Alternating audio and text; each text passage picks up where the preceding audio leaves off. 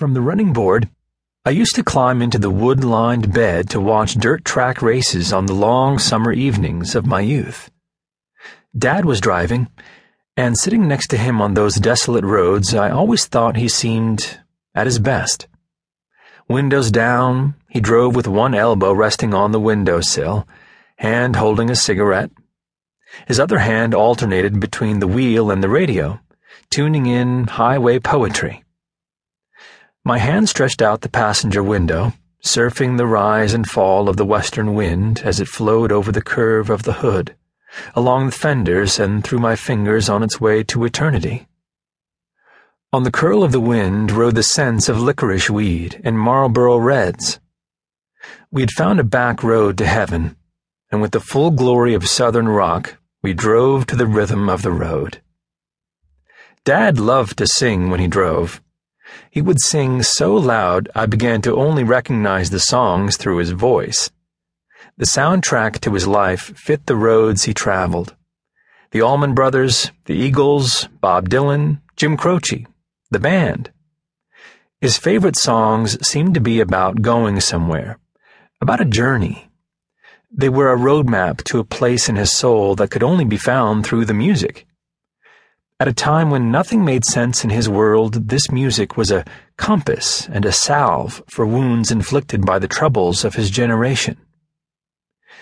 In addition to memorizing times tables and state capitals, I memorized the words to Hotel California so I could sing along as we drove.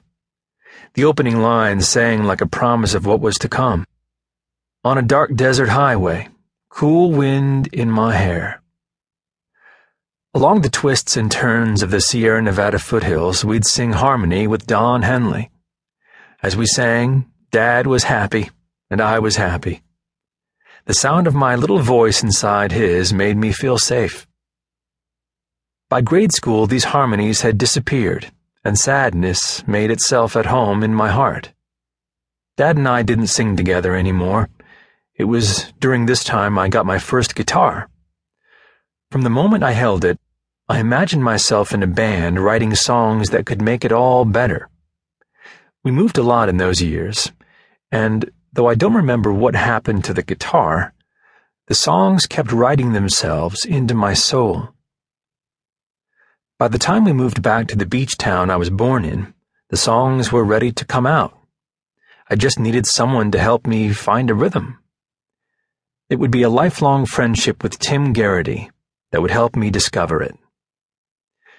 Music has etched memories in my mind, like grooves of a record.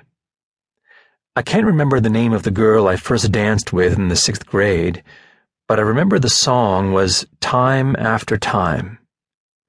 I'll also never forget the beach where I was hanging out when I heard my first Violent Femmes song. It was the day I got into my first fist fight. By then, Tim and I were good friends and spending another summer day together at the beach.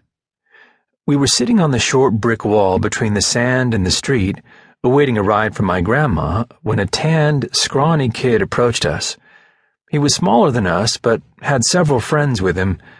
Still, their collective weight looked to be only 150 pounds.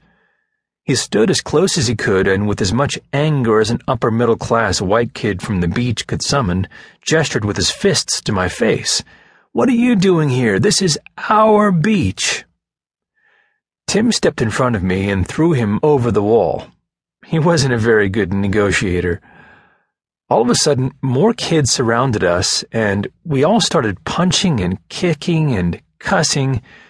We created a sandstorm, and through the billowing clouds of dust, arms and legs flailed wildly in the air while Added Up from Violent Femmes blasted in the background.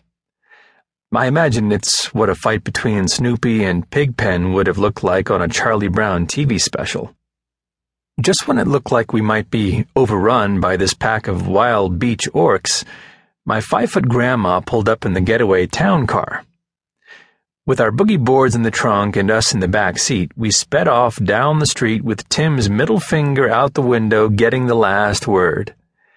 This and most other memories of my youth are played out over a background of music.